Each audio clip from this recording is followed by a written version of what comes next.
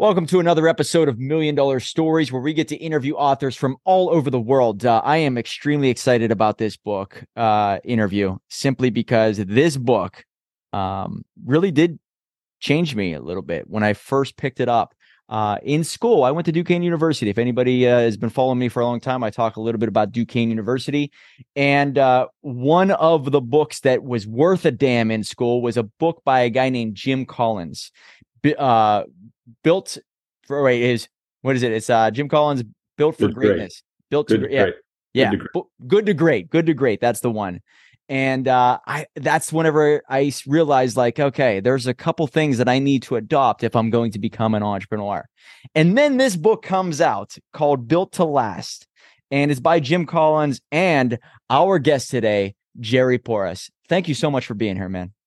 Happy to be here. By the way, Built to Last came out before Good to Great. Oh, it was? I didn't know that. Okay. Wow. I read Built to Last not too long ago. Okay. So that makes sense then. All right.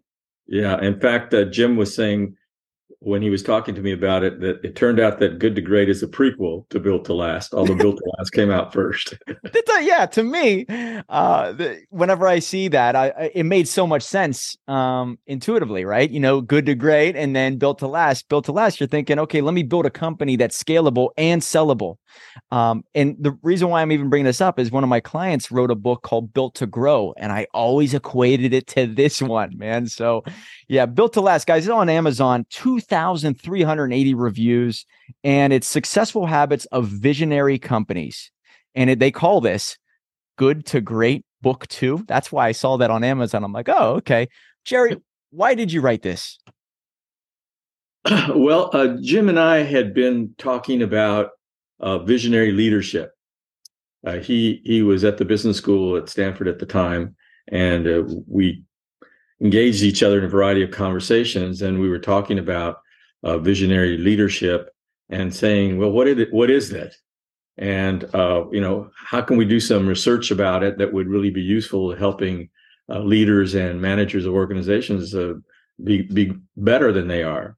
So as we probed into it, we really found out it was sort of a bottomless pit. There wasn't really a useful way to think about visionary leadership. The word vision was pretty confusing. The word charismatic was often attached to visionary. And when you look at charismatic and say, well, can you teach someone to be charismatic or something they're born with? So it was really kind of a morass. But as we did that probing, we started to ask ourselves the question, there's this assumption that visionary leaders, charismatic visionary leaders, build great organizations. Is that true? So we started looking at organizations that we thought were pretty good ones. And we found out that they didn't have that charismatic visionary leader currently. And we look back in their history, like at 3M, we look back in their history and nothing, there wasn't any leader that we could classify as, walk on water, glow in the dark, charismatic visionary leader. So we said, the focus is on the wrong thing. We need to be focusing on the company. Mm-hmm.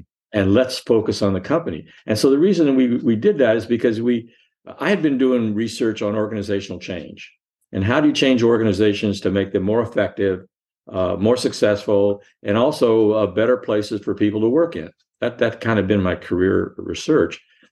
But one of the things that had been missing in that is, well, when you want to change an organization, what does that organization look like if you're successful? What's the elephant look like? And so I didn't have a really clear idea of that, or kind of an overall pretty complete conceptualization of what that might be like. And so that had kind of been driving me underneath all of this other stuff. So when we started focusing on organizations, they said, that's what we want to do. We want to find out, what are these great organizations like? And how are they different from other organizations who may have survived just as long, but who just don't seem to have that level of enduring greatness that we were looking for. So that's what began the research and the focus on the company rather than on the individual. So there's a phrase out there in my community. I've always heard big, hairy, audacious goals, and they call them BHAGs. Right. I believe we can trace it back to your book. Is that right? Is that where it began? Yeah, and that's correct. That's correct. And that's an argument that Jim and I had about what we're going to call these types of goals. Uh, I'm an academic, and Jim is more of a marketer type kind of guy. He'd spent most of his time out in the world, and he was teaching a course on entrepreneurism at the business school, and so he'd kind of been out in touch with what's going on and what grabs people. And so I was saying, well, let's call them, stretching goals or something like that. And he said, no, let's call them big, hairy, audacious goals. And that made me uncomfortable because, those words, and they're kind of extreme. You're academic, you're kind of toned down and precise in your verbiage. But I said, okay, let's call it that. And that happens to be a term that people just really have come away with, and it's just stuck in a lot of different places. Wow. So you actually fought him on it, it sounds like, huh? You didn't want Yes. it. It is so trendy amongst entrepreneurs in my community. It's amazing. Yes. I'm glad he won. Another thing I remember taking away from this book is cult-like features, right? If everybody's striving for culture, the root word for culture is a cult. And if I look at some of the great companies like Apple out there, or even Tesla, in my opinion, it's a cult. And maybe that's what is required. So what would you say whenever you started to look at some of these companies? It's incredibly important but difficult to create a culture that is cult-like. Yeah, well, when we started the research, we didn't have a lot of clear ideas about what we were going to find and what these companies look like. Let me back up and say a little bit about the research, if you don't mind, because I think people need to understand the roots of how this information got generated, so that they can feel like, yeah, I'm confident that these ideas really are derived from a world that's out there rather than from the minds of the two authors, which so often happens in books that, an author gets an idea and uses it and develops it and then puts it into a book, and everybody thinks it's generalizable to everything else, but very often it isn't. And so we were concerned about that generalizability, that it be applicable to all types of organizations. So we tried not to have too many preconceived notions about what we were going to find. So in doing that, the research really wanted to focus on existing companies that were out there, and we wanted to study them, and we wanted to compare them to other companies that weren't as fantastic as these companies were. So the first challenge was, how do you select the company? Is it Jim and I sitting there and our own biases entering in, and we're saying, hey, this company's great, that company's great. So we said, no, we can't do that. If we really want to be rigorous about this, we have to survey CEOs. So we created a carefully selected sample of corporate leaders throughout the country, because we were focusing on U.S. companies, and we sent them out a very short survey. It was basically a postcard, and the postcard said, look, we're interested in understanding which companies you think are the most visionary, using whatever definition of visionary you've got. Here's a list five companies that you think fit that category in your mind. And so out of that is how we drew the sample of these 18 companies to study. Now we started out with 20, but we threw two of them out, Apple and Compaq, because this was in 1990 that we were collecting the data. And they both weren't of them, that strong, right? Apple was not a boomer at that point. They Yeah. were babies. They were babies. Apple was 12 years old and Compaq was, I think, 10 years old. So we said, look, when we looked at all the rest of them, this was kind of an aha. We looked at all the rest of them. All the rest of them, the youngest ones, were founded in the 1950s. So they were almost 50 years old. And the average founding date was like 1897. They went back all the way back to 1812. So we said, these are babies. We started to understand that what made a great company was a company who had endured all sorts of different environments, different challenges in the world that they had to face. And if you're really young, you haven't endured a world war, you haven't endured a depression, you haven't endured a technological revolution, the original one. I think we got one now, another one going on now. But all these things that have happened in the last 100+ years, these young companies haven't endured that. So we said, we can't really use them because they don't fit the profile of the others. So we tossed them out. And that's how we wound up with 18. And then we started to say, okay, well, how do we study these 18? Do we go into them right now and just talk to them? Well, if we did that, we'd be getting current information, what's going on now or the last 5 years or so. And we don't know how enduring that current information is. We're really interested in enduring ideas. So he said the only way we can really get a hold of these guys is to study them from the founding date forward. So we went back and we collected information on these companies. We contacted them and they asked them to give us access to their archives, and almost all of them said yes. So we went into their archives and we dug out information and books that were written, everything we could find. And that's the source of the information about these visionary companies. Now, because we didn't want to study them just in abstract, we find, hey, all great visionary companies have terrific buildings. Well, is that really a discriminating factor in making you enduringly great? Well, the answer is no, obviously. So we said we got to compare them to another set of companies that have been just around just as long. We're competing in the same marketplace, and we're founded in roughly the same time period. So it's like we got two horses starting the race at the same time. It turns out that 100 years later, on average, the visionary horse is ahead of this comparison horse. What is it about the visionary horse that led them to get ahead? And so we had this comparison. So the visionary companies had these characteristics, the comparison companies did not. And one of them was these cult-like cultures that we're calling. So cult-like cultures are very, very strong cultures that exist primarily because there's a factor that precedes them that these companies really want to maintain. And that is they want to maintain a core ideology. And what a core ideology is what's your purpose? And that means, why do you exist? Mm-hmm. And if your answer is we exist to make a lot of money, that doesn't pan out with our findings. The comparison companies existed primarily to make a lot of money. So you can survive a long time by just focusing on that. But to really be great over a long period of time, like these visionary companies were, they have to focus on something deeper than making a lot of money. So they have to have a purpose and they have to have some core values. We found that these companies had a small number between 3 and 5 core values that they followed almost through their entire history. From their founding date forward, if it wasn't the founder, it was an early transformational leader, they'd introduce these values into the company, and they have guided the company for all of its history. That doesn't mean that they don't sometimes stray from these values, but these values are there to kind of guide the company. So those two things, the core ideology that make up the core ideology, the purpose and the core values, are really the basis for the culture. Because a culture is essentially rooted in values. The culture derives from values. And so these folks wanted to had a culture that really supported these core values because they thought that they were important. And that's how they wanted to operate their companies. So these cultures, in order to support those values and serve that purpose, had to be really tight. And that's what we found, is that they had really tight cultures. And so not everybody fits.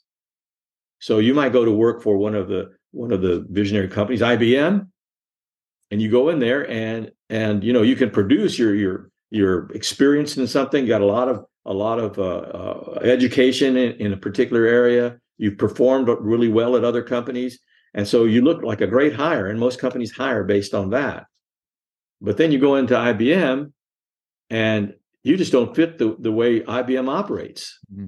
You don't fit the way they see the world. You don't fit their core values. You don't fit what they're trying to accomplish. And this is true for all the visionary companies. You go to work for Disney, you go to work for Citibank. I mean, they all have these cultures. Some are tighter than others, but they're all pretty tight, and they were tighter than the comparison companies. So these cultures then are designed to really kind of get everybody on the same page around two very fundamental things. Why are we here, and how do we want to behave? That's it. You get those right, you're ahead of the pack.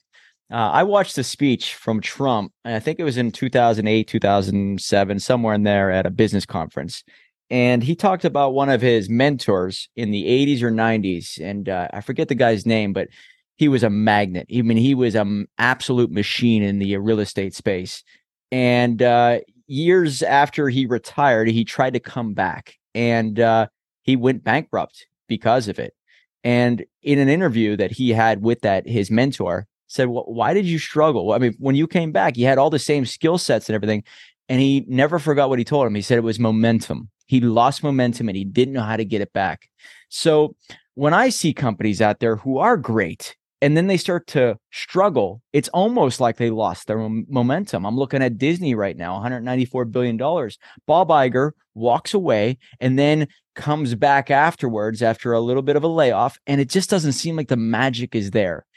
Do these great companies lose their magic based off of what you just said? They lose their purpose or core values, or simply because individuals just don't have the faith in their leadership like they once did?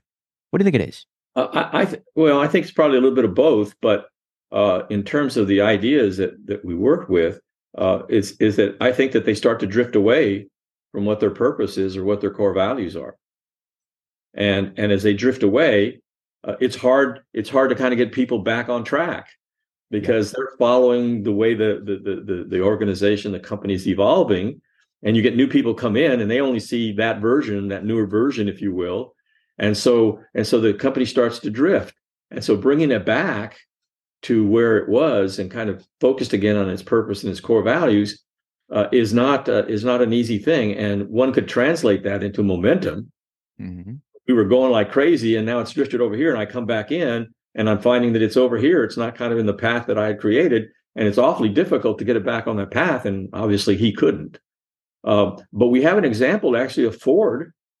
Over the years, Ford started out, and Ford was saying, Henry Ford was saying, what we're about is we want to build a car for the masses. We want to democratize the automobile,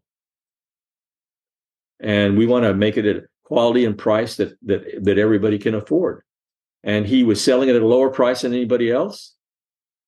In addition, he was paying his employees $5 an hour, or a day, I should say. The first one to do it, right? The first one to have a living wage. I think 40 hours a week. I think he's the one that created that.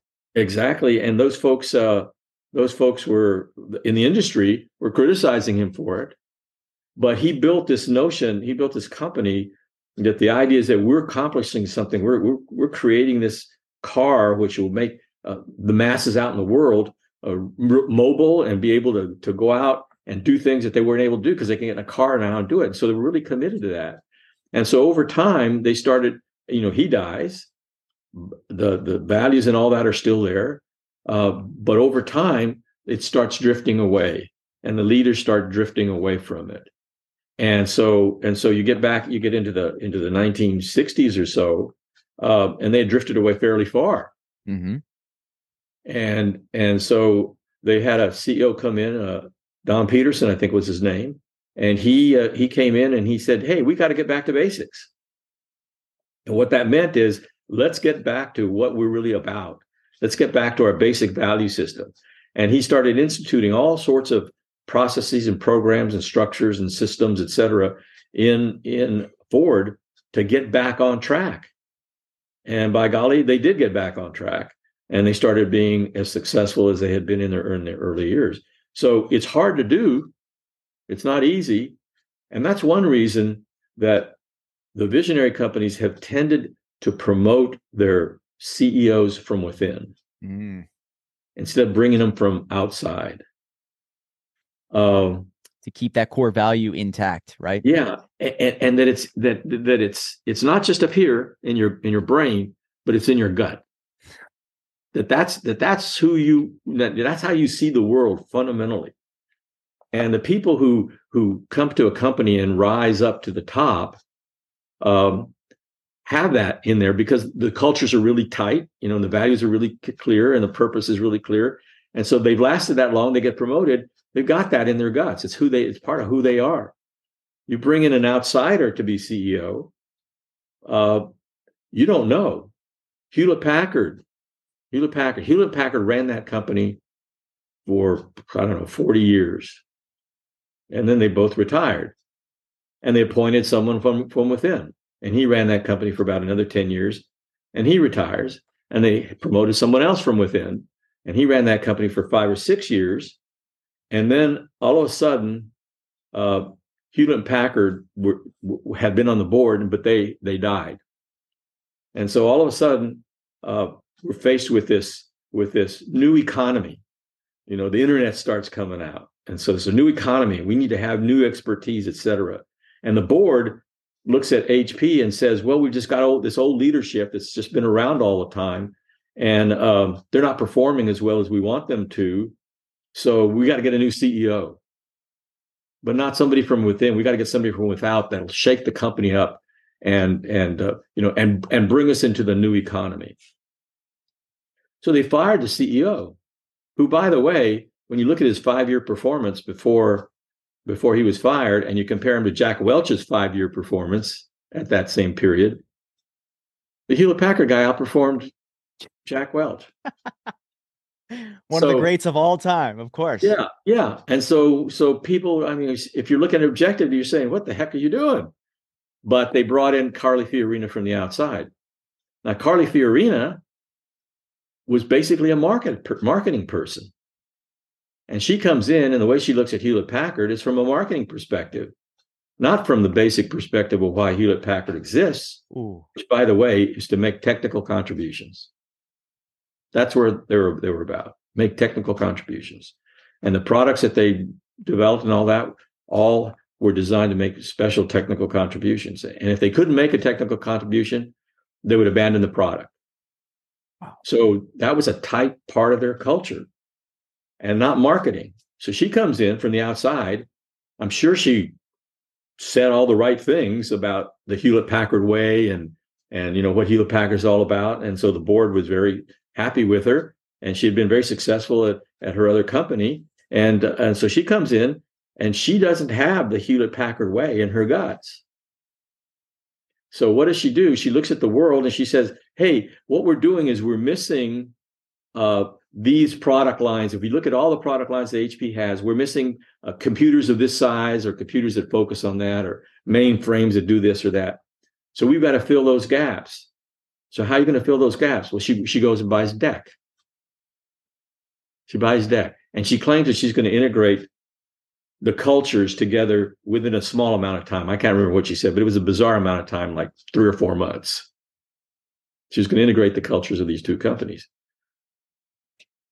No way. Can't do it. No way. And Compaq had been a company that had been buying other companies over time, and that's how it became the size it became. They bought DEC, for example, and over time, and so they never really integrated those companies into the Compaq culture. I talked to a guy from Compaq who is now with HP, and I said, "Well, what's it like being at HP?" Well, he said, "We're still Compaq guys." And I said, "Oh, is that right? How come?" He says, "Well, that's just the way we are, but you ought to talk to the DEC guys." I said, "What do you mean the DEC guys?" He said, "Well, we bought them, 8 years ago, and they just still identify themselves as the DEC guys." Two worlds. That's not going to get you anywhere. Exactly. So that promotion from within is really a powerful way of staying online, maintaining the momentum. So the power of thinking about companies in this way is that they're not dependent on one individual human being. They're dependent on the system you've created. That's the organization. And the organization develops the human beings inside to keep it going in the directions that it's wanted to go for, 100 years or so. So that's why it's critical. And that's how you maintain the momentum. You bring in an outsider, you run a risk. Sometimes the outsider fits really well, but very often they don't. Give me chills thinking about this because, I'm looking at my organization and I realized I was trying to build everything on me, and it wasn't transcending me into the organization. And once I fixed that, I noticed a major propulsion within the company. And you're right. You got to keep that as much as possible. You make me think of, even with Apple, Steve Jobs made the fatal mistake of hiring, I believe, the CEO of Pepsi, right? And he had that great quote: "You want to sell sugar water for the rest of your life, or you want to change the world?" And he brought him on, but he didn't have the right core value. He didn't have the right purpose in the gut. And the gut is always faster than the mind. And you bring up Ford. I love how you bring that up, because they were struggling in the 60s. I have a 1969 Mustang simply because of these new transformational ideas that they implemented. Yeah. Really goes back to Lee Iacocca, right? They brought him in.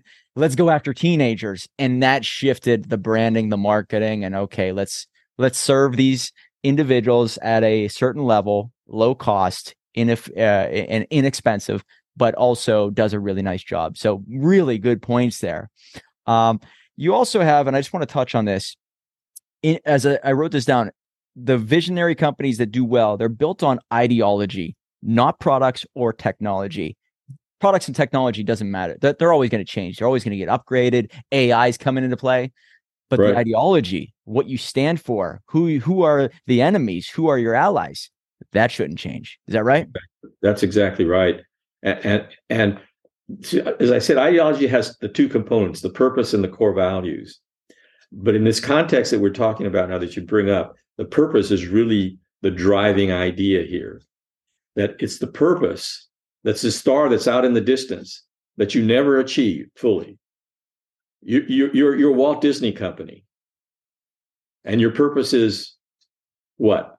My purpose is to create a world of imagination for kids to feel like kids for the rest of their life. That's my purpose. Yeah, and why do you want to do that? Because you want to make them happy. Yeah, that's it. Okay, Simple. that's a simple purpose. Make people happy.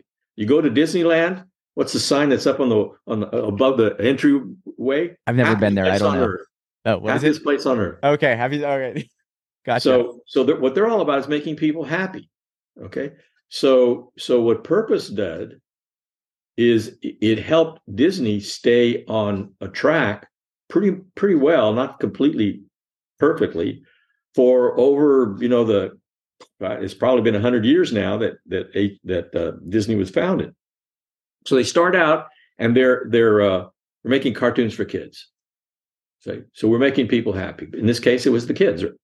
And so then they evolve and then they make full-length cartoons that adults start to like. For just a whole story instead of just a cartoon, and adults start to like that. Mm-hmm. And then still making people happy. Then they evolve into movies with people in them. Still the same thing, making people happy. And then they make this big jump to creating Disneyland Park. Now that's a big jump from making movies to creating Disneyland Park, which in itself didn't really exist. That idea, that concept of what they did didn't really exist. But they built it. And why? It made people happy in a different way. So the idea here is that over a long term, as the world changes on you, because it's going to change, you can get into new products. Some of them you can sustain. Your old ones you can sustain, as Disney has. But you can get into new products that will fit the new environment. However, they have to fit the purpose. So Disney, over time, they bought ABC Television and ESPN Sports. Make people happy. They created the Anaheim Mighty Ducks hockey team. So if you'd like to see people fight, and you'll be happy. You're starting to see, though, how it kind of is getting a little bit out there, right? You're starting to see how it's getting away from that nucleus. Yes, but still the fundamental thing. And now what the latest thing that they're doing is the cruise line. Oh, yes. So you have families go on a ship, kids go to one end of the boat, adults go to the other end of the boat, and everybody's happy. It's all about making people happy. Now, I think if you had gone back to the founding date of Disney and you asked Walt, Disney's going to be running a cruise line in 80 years. I'm sure he would have just sat there a minute and said, yeah, that's going to make people happy. Yeah, I can see that. But if I had walked up to Walt Disney and said, look, Walt, I've got a steel mill that I want to sell you, and I guarantee you that it's going to make you 25% profits every year for the next 50 years. Do you want to buy it from me? Nope. He'd say no. Doesn't fit. That's right. And in fact, as I looked at Disney over time, at one point in time, they were trying to get in the clothing business. And they set up, buying T-shirts with Mickey Mouse and stuff like that, and trying to really elaborate the clothing business. Didn't really fit the purpose. And they weren't successful in it, and they got out of it. So you make mistakes, but having a clearly defined purpose can help you analyze when something isn't going right, why it's not going right, doesn't fit our purpose. Let's abandon it. Let's sell it. Let's get rid of it because it doesn't fit the purpose. Yeah, and that's a great point too. I've seen individuals who are great entrepreneurs, but they start to invest in things that it doesn't seem like it fits them. Like if someone were to offer me a McDonald's and say you're going to make, $1 million a year Yeah. from McDonald's, you don't have to do anything. It doesn't fit with anything. I mean, I'm a storyteller. I have a publishing company. I love self-storage, all that. It doesn't fit because I'm against sort of like, the food that they produce. So it like doesn't fit well with my gut. And so I would say no. But I've seen other entrepreneurs that say, hey, if it makes money, I'm Right. in. That's right. And That's by a the way, big mistake. yeah, we saw that in the comparison companies. Some of the CEOs that we looked at, they were quoted as saying, "I don't care what we're doing as long as we can make money on it." So that for them, the driving force was making money, and that's part of the way. And they left, but the company had that in their culture. That what we're all about is making money, and that just it doesn't endure the way some significant contribution endures in people's minds. Plus, it also serves a lot of other purpose. A lot of other roles. People are more excited about being part of your company. People are willing to go the extra mile if they think that what they're doing really serves something that they think is important and the company's trying to accomplish in the same way. So you get all sorts of different performance if you have people in your company that understand the purpose and they buy into it, which, by the way, you should use as a screen. If someone doesn't buy into the purpose, don't hire them. Right. So you want to get as many people as possible buying into that purpose and really living the core values.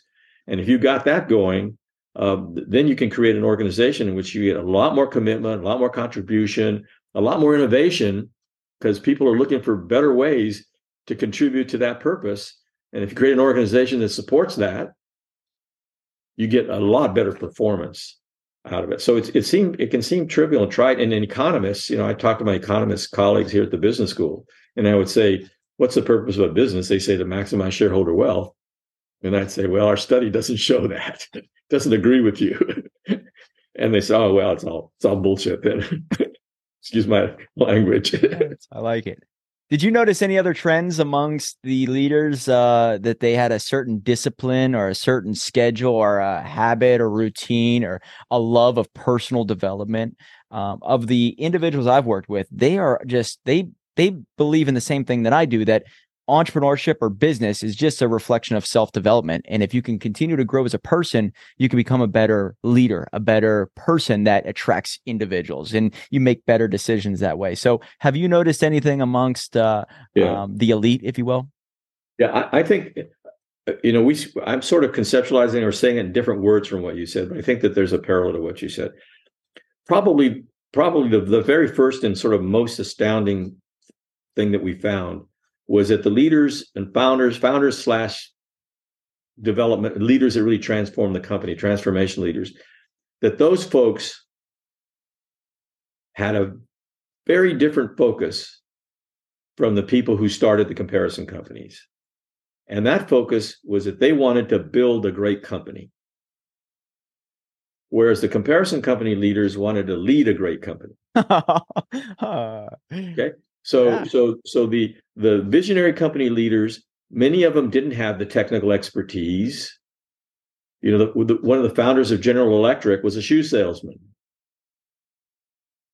Shoe salesman founding a company that's innovating in electric motors and electricity and light bulbs and things like that. And he's a shoe salesman.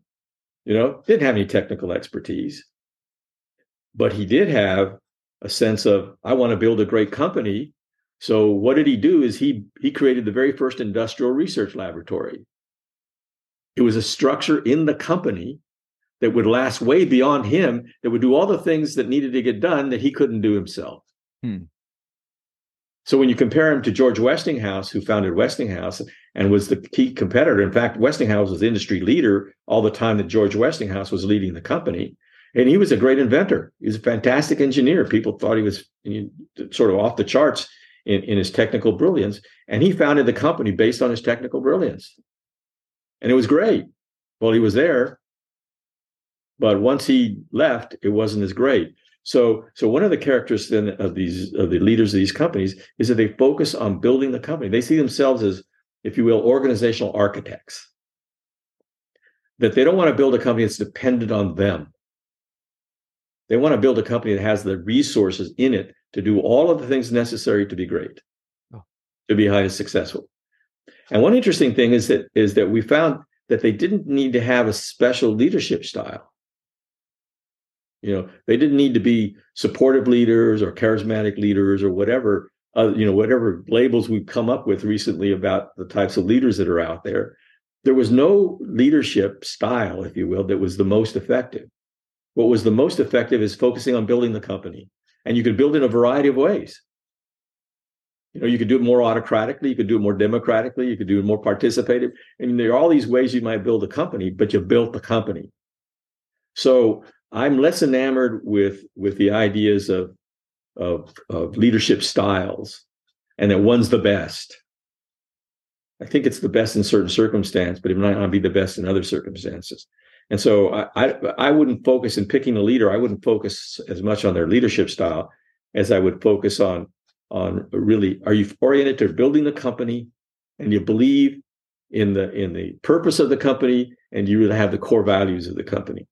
That's what I would use as the main criteria. And if you're promoting someone from within, the purpose and the core values are more likely to be there. If you're getting somebody from the outside, which I tend not to recommend, you can ask that. You can not only ask it, test it, make sure that their behavior is consistent with their words. When you said you have to find someone who wants to build a great company, makes me think of, I did a little research on Ray Kroc. Ray Kroc promoted to CEO, I believe, one of his first line cooks in one of his first McDonald's. And he's the one that really grew it in the 80s and 90s. And it was because he felt like it was part of his from the very beginning. And there was that want to build rather than just a want to lead a great company. Man, great way to put it with words. So it's almost like if as an entrepreneur, anybody listening to this, you need to find somebody to hand that battalion off to that does take ownership from the get-go. And I'm assuming that's pretty difficult unless you build an incredible culture that gets that want and drive built into their gut from the very beginning, right? Yep. Bring them into the company, have them work there. Don't automatically want to go outside. Try to find people inside. So you've got to do things like put together programs or ways of developing people inside. You've got to think about how people are moving up the organization and who's moving up the organization, what you're rewarding them for. And performance is one, but also consistency with the core values and the purpose of the company is another. So you can have two people, they're both great performers, but this performer really believes in the core values and the purpose. And this one, he's kind of just going along with it. Choose this one. Choose the one that really is consistent with that.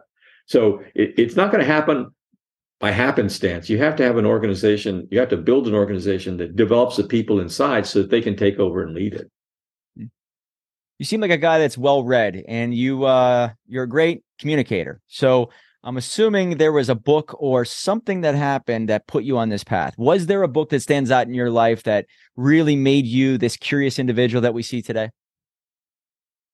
Wow, that's a good question. Because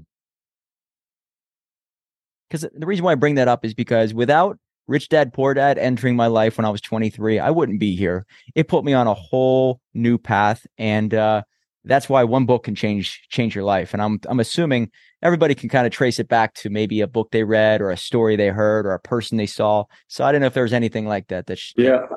For me, when I was a doctoral student, let me back up. I started life out as an electrical engineer.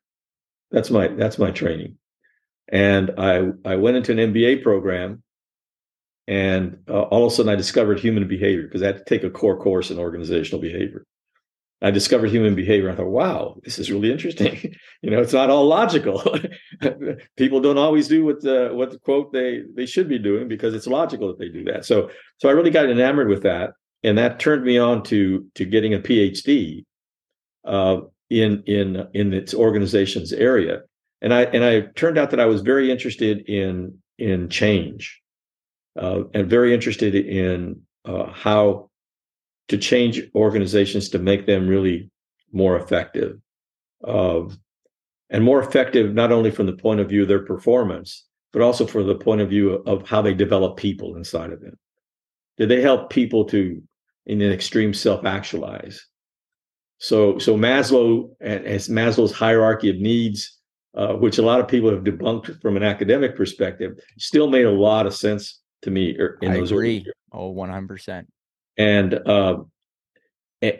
so the mechanisms for doing change that I started latching onto very early on were human oriented, using teams to really build great and more successful organizations.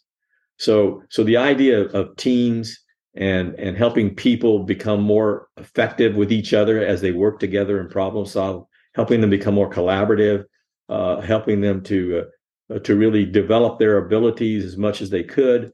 All of those things kind of were the mechanisms for change that I liked the most.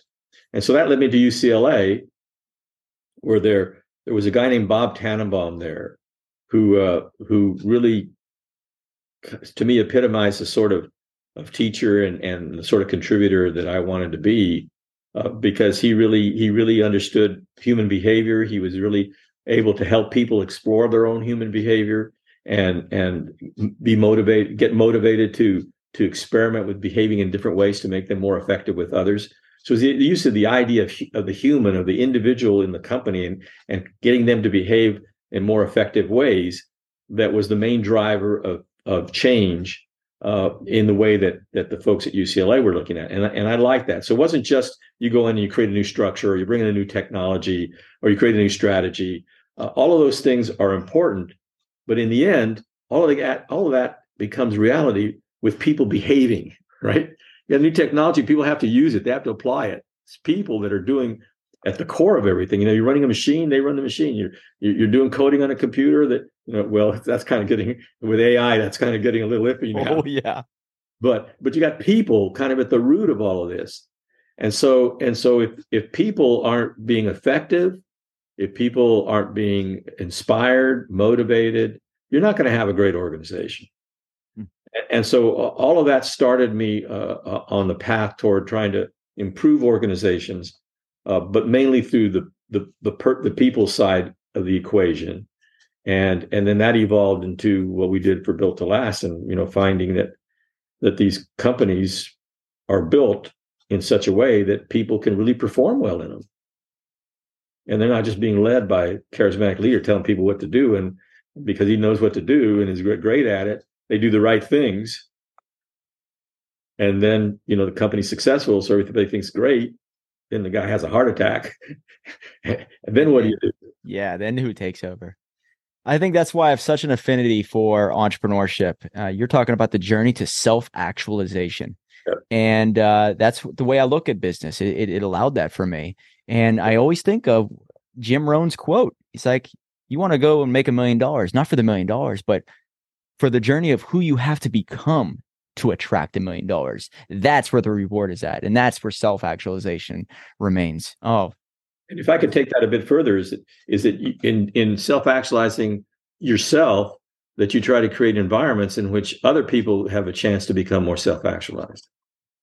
yeah.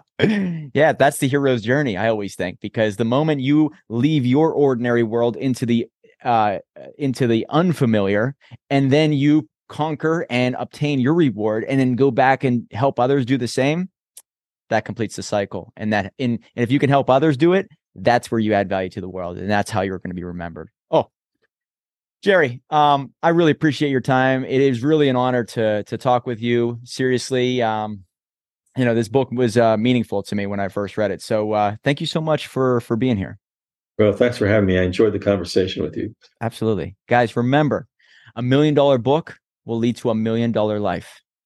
Right on.